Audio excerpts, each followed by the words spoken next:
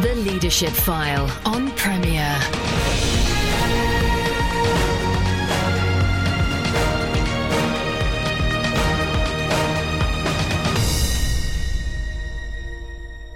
Welcome to the Leadership File with me, Andy Peck. Conversations that change the way you lead. If you analysed your views on church and Christian life today and compared it with where you were 20 years ago, you may well discover there were some changes. You might argue that if you're in something of a rut, if you haven't changed. But what if you're a church leader who feels compelled to change your views when the local church expects a particular line and approach to be taken? Do you resign? Do you attempt to convince your leaders? And if you can't, then resign? Or do you simply keep quiet and soldier on? I'm joined on the Leadership File this week by the Rev David Bracewell, the former vicar of St Saviour's, Guildford, who underwent a change in his own theology. He's kindly agreed to share something of his journey and the repercussions for the church he was serving at the time. So, welcome, David, to the Leadership File. Thank you. You served as vicar for 26 years at St Saviour's until 2010. And then at what point did the change come and how did it come about? It happened very specifically, really, 9 years into that very long ministry. And it was on the 24th of January, actually, 1993, in an evening service where I got up to preach on Ezekiel 47. What had happened before that was that in the December of the previous year, I'd sort of got to the point of accepting that my ministry was at a low ebb, weariness in the church, issues with the family in terms of a possible adoption of a child, my wife having had a little bit of depression, and we sat down just before Christmas at the kitchen table, and I said to God, I can't go on any longer with the disparity sort of thing that is happening between what I'm saying publicly and how I'm feeling privately. So could you do something, please? And he replied 6 weeks later when I preached that sermon, and I got to verse 9 of Ezekiel 47, and it says, wherever the water flows, there is life. It's the picture of water coming down and being purified. And I started to cry, which is not really in the rubrics of a Church of England service, and everyone froze, and I continued to the end of the service, invited people to respond. And there was an overwhelming movement of people and a movement of the Spirit, which I can't go into the details probably, but it's extraordinary. And that was the point at which the change began for me. Wow. And, I mean, did you talk about that experience to others in the sense that it was obviously evident that you'd been crying, but was there a kind of subsequent conversation with people wondering what had gone on, or was it evident because everyone was in the same sort of experience of that meeting? Well, yeah, I mean, everyone in the church that evening was caught up in it, so people subsequently were saying to one another, what is going on? And actually the next Sunday morning, sort of word had got round that the vicar had a turn, and so that the morning service was sort of a crackle of expectation, and they weren't disappointed because the sermon sort of collapsed again, and I was in tears, and I invited people to come forward and be prayed for. So the whole thing was at that point, I wasn't clear really what changes theologically were going on. They were discerned retrospectively, I suppose, at 3 months on. But I knew that the Holy Spirit was moving in a way that I hadn't experienced before. And the whole congregation were caught up in that. But by seeing it happen, and on the whole by being caught up with it experientially, but some people, of course, standing to one side and observing. So as you anticipated that second Sunday, having had the experience before, were you praying that something would happen, or were you hoping to go back to normal, as it were? I think I was hoping that normal service would be resumed. Yeah. But I was in great turmoil myself. I mean, throughout the week I was walking with the dogs and I was crying, and not dramatically crying, but something was deeply stirring within me. I'm not a great sort of extrovert in that sense. I mean, this was quite unexpected.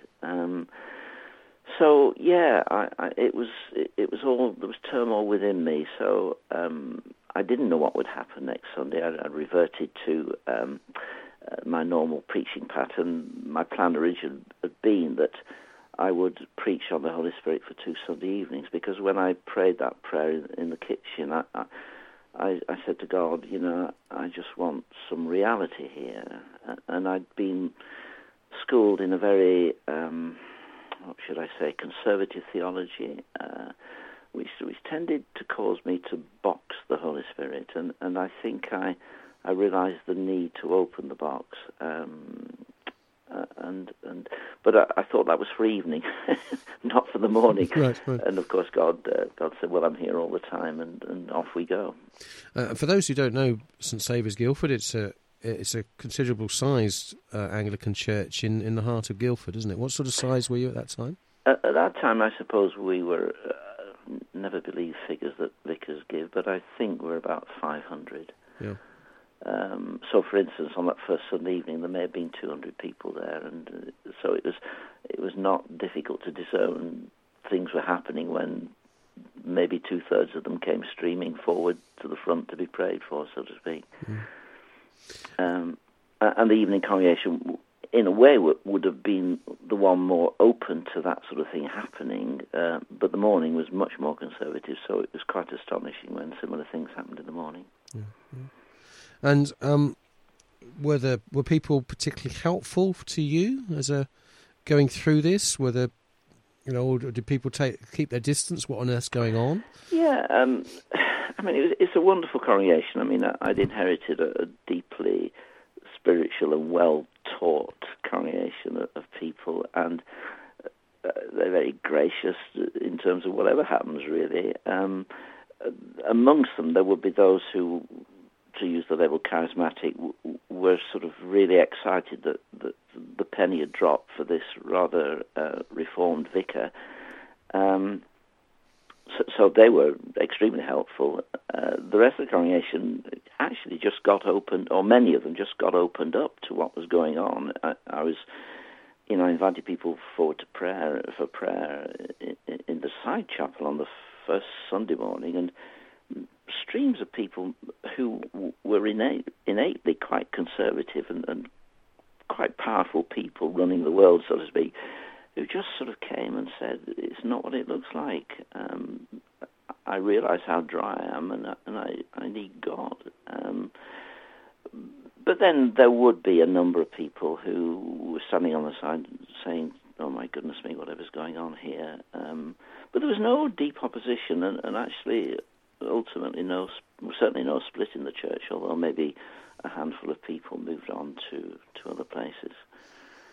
And if I can ask a more private question in terms of your wife and how she was at this point?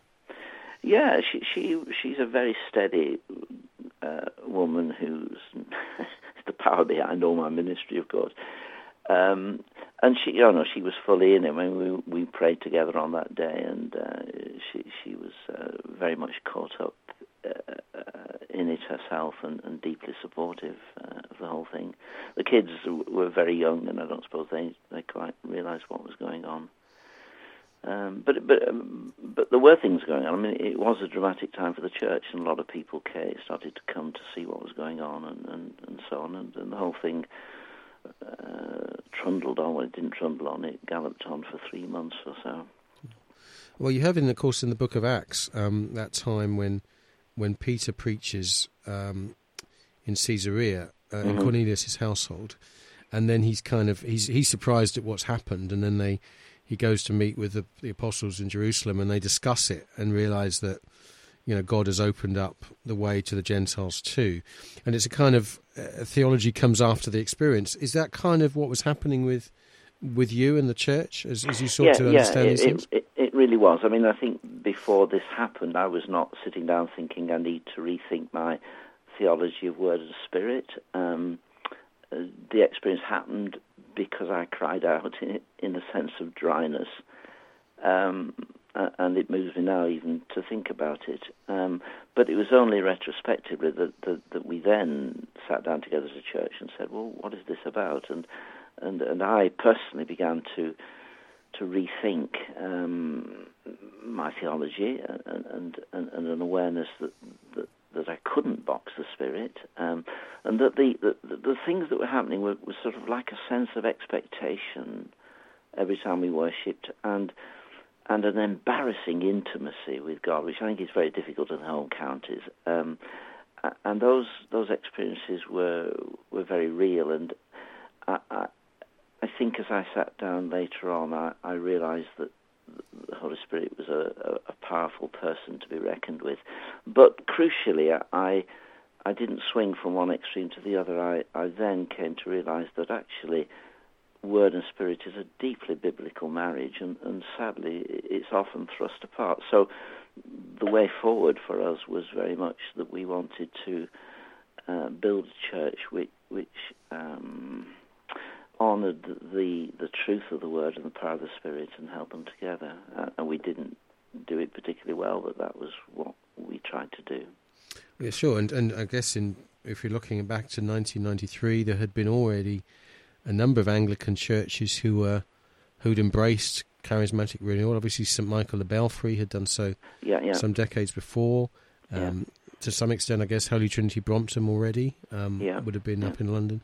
So you were you had a few models around, I suppose, did you?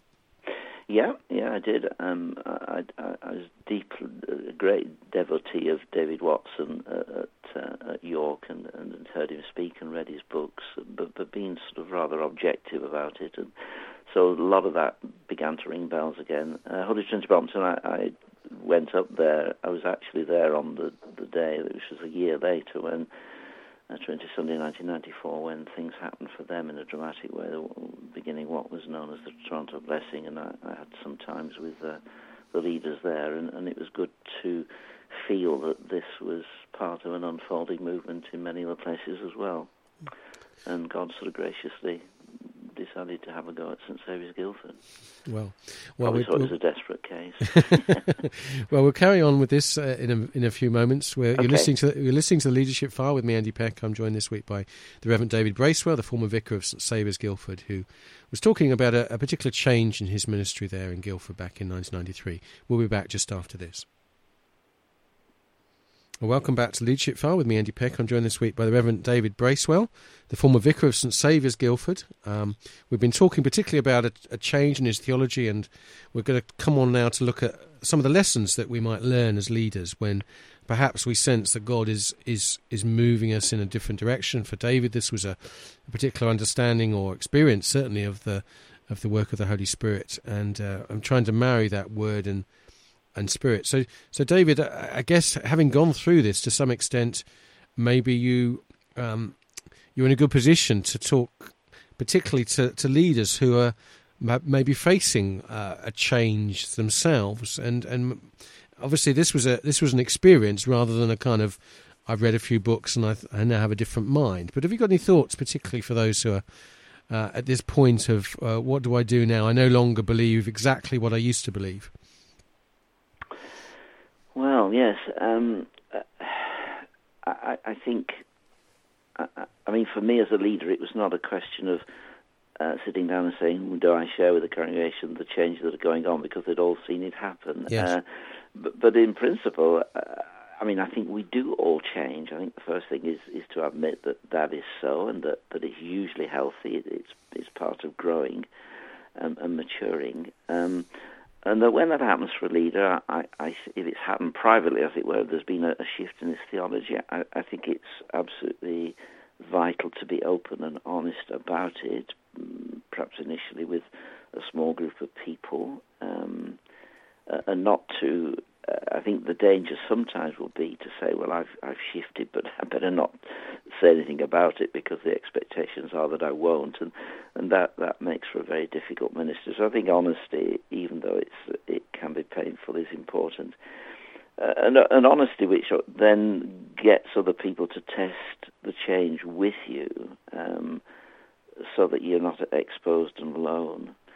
And I think also for me, although it was retrospective, I think a certain sensitivity,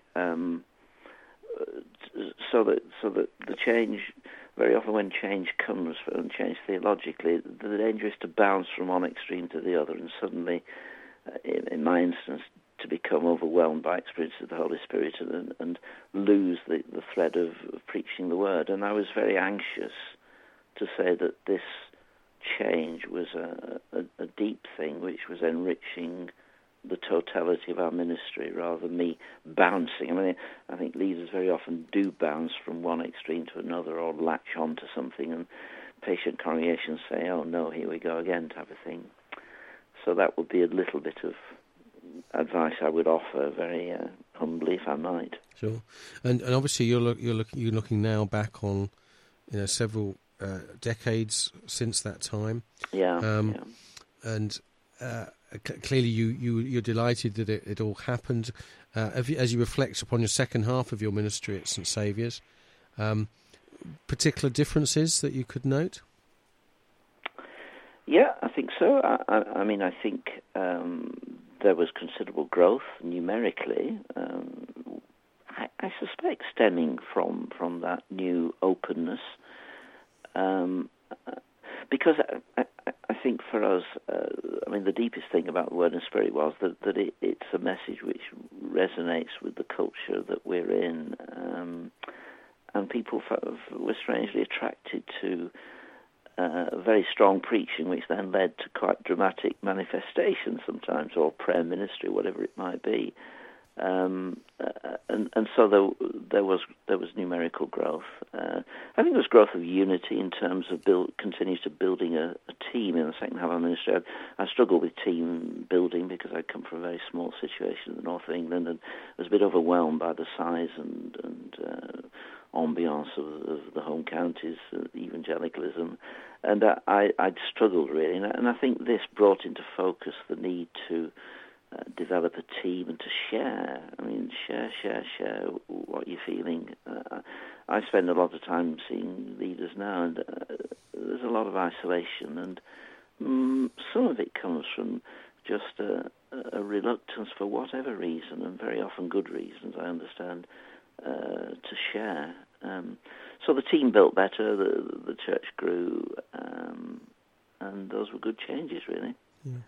And David, you mentioned you'd read David Watson. Have there been other writers that have been a particular blessing to you and your ministry, particularly maybe reflecting upon this experience of God? Yeah, I mean, I dip around and read very widely, really, if not deeply. But I like literature very much. So I've read the poetry of Horace Thomas. Is particularly powerful for me, and there was just it's a quotation stuck in my mind. Can I offer this one? Yeah, please do. In one of his poems, he says, "History showed us God was too big to be nailed to the wall of a stone chapel, yet still we crammed him between the boards of a black book." Now that's quite a sort of strong statement about not worshipping the Bible, as it were, and for me.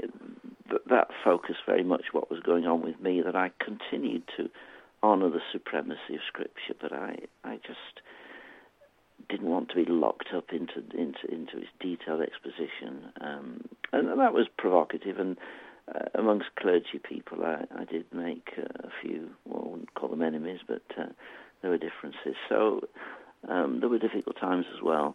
I mean, beyond that, I continue to read, and did then, and still now do read culture. I think I mentioned earlier that one of the powerful effects of Word and Spirit was it speaks into the culture. So I read a lot of cultural stuff, Leslie Newbigin and Henri Nouwen, and I read Rowan Williams quite a bit.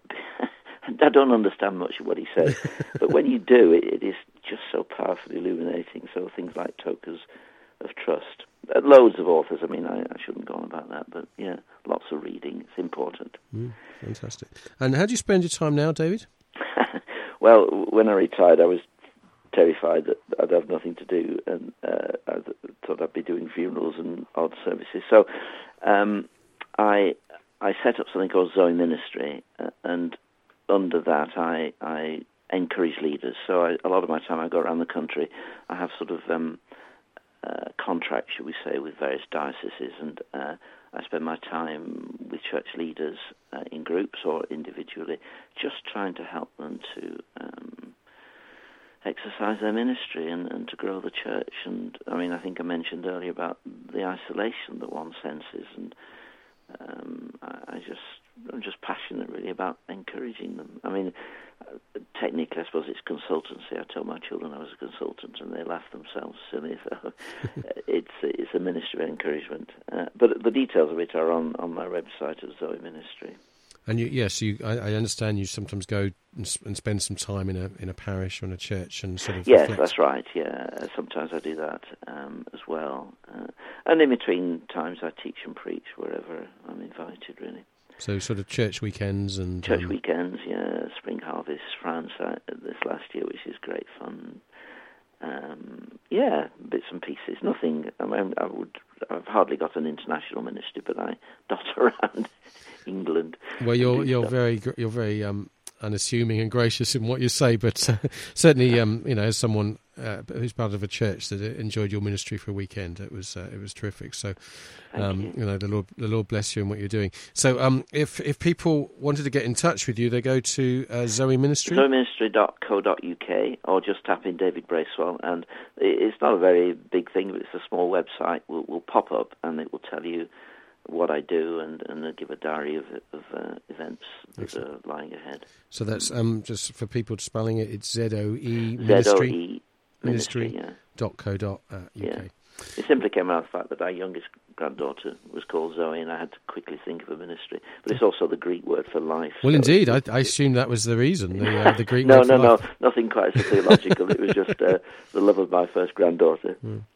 Well, but David, thank you so much for sharing us. What I appreciate was quite a personal and precious time in your past, and I think this will, it illuminates to those listening the kind of challenges that church leaders face, but also the blessing of when God calls you to move, and actually that for you that was a slightly traumatic time, but it actually moved on to a very exciting phase of your ministry, and that may, I'm sure, will be the case for many listening. Yeah. So thank you so much. It's been a privilege to share it. It's brought it all back to me, which is very helpful. Thank you. Good. Well, thank you. So you've been listening to the Leadership File with me, Andy Peck. I was joined this week by David Bracewell, the former vicar of St Saviour's, Guildford, who underwent a change in his own theology. And if you're listening and you're thinking, hey, that could have been me, or that is me, then maybe you need to, as David suggested, find people to share something of what's going on with you, kind of people that you trust who can help you navigate this next phase in their life, so that your church leadership can remain vibrant, but also you can be true to what God is doing in and through you. Thank you for your company today. You can go to Premier's own website, www.premier.org.uk, and listen to archived versions of the Leadership File. After a month or so, they go on to iTunes, so you can sign up to iTunes and download other shows to your listening device, as they say, or iPod or whatever. If you have ideas of potential guests, then do email me, apeck@cwr.org.uk, and I'll consider the options that you suggest. Many of the guests that have been on this show have been people that have been suggested by listeners just like you, so do be encouraged. You can also discover a little bit more about leadership via a website, andypeck.net, which is now up and running, and there's some connections to previous broadcasts there as well. So thank you for your company. Look forward to you joining us next Sunday at 3:30. God bless. You've been listening to The Leadership File on Premier. Andy Peck serves as a tutor at CWR, a Christian charity whose courses and publications aim to apply God's Word to everyday life. Contact him via email, apeck@cwr.org.uk.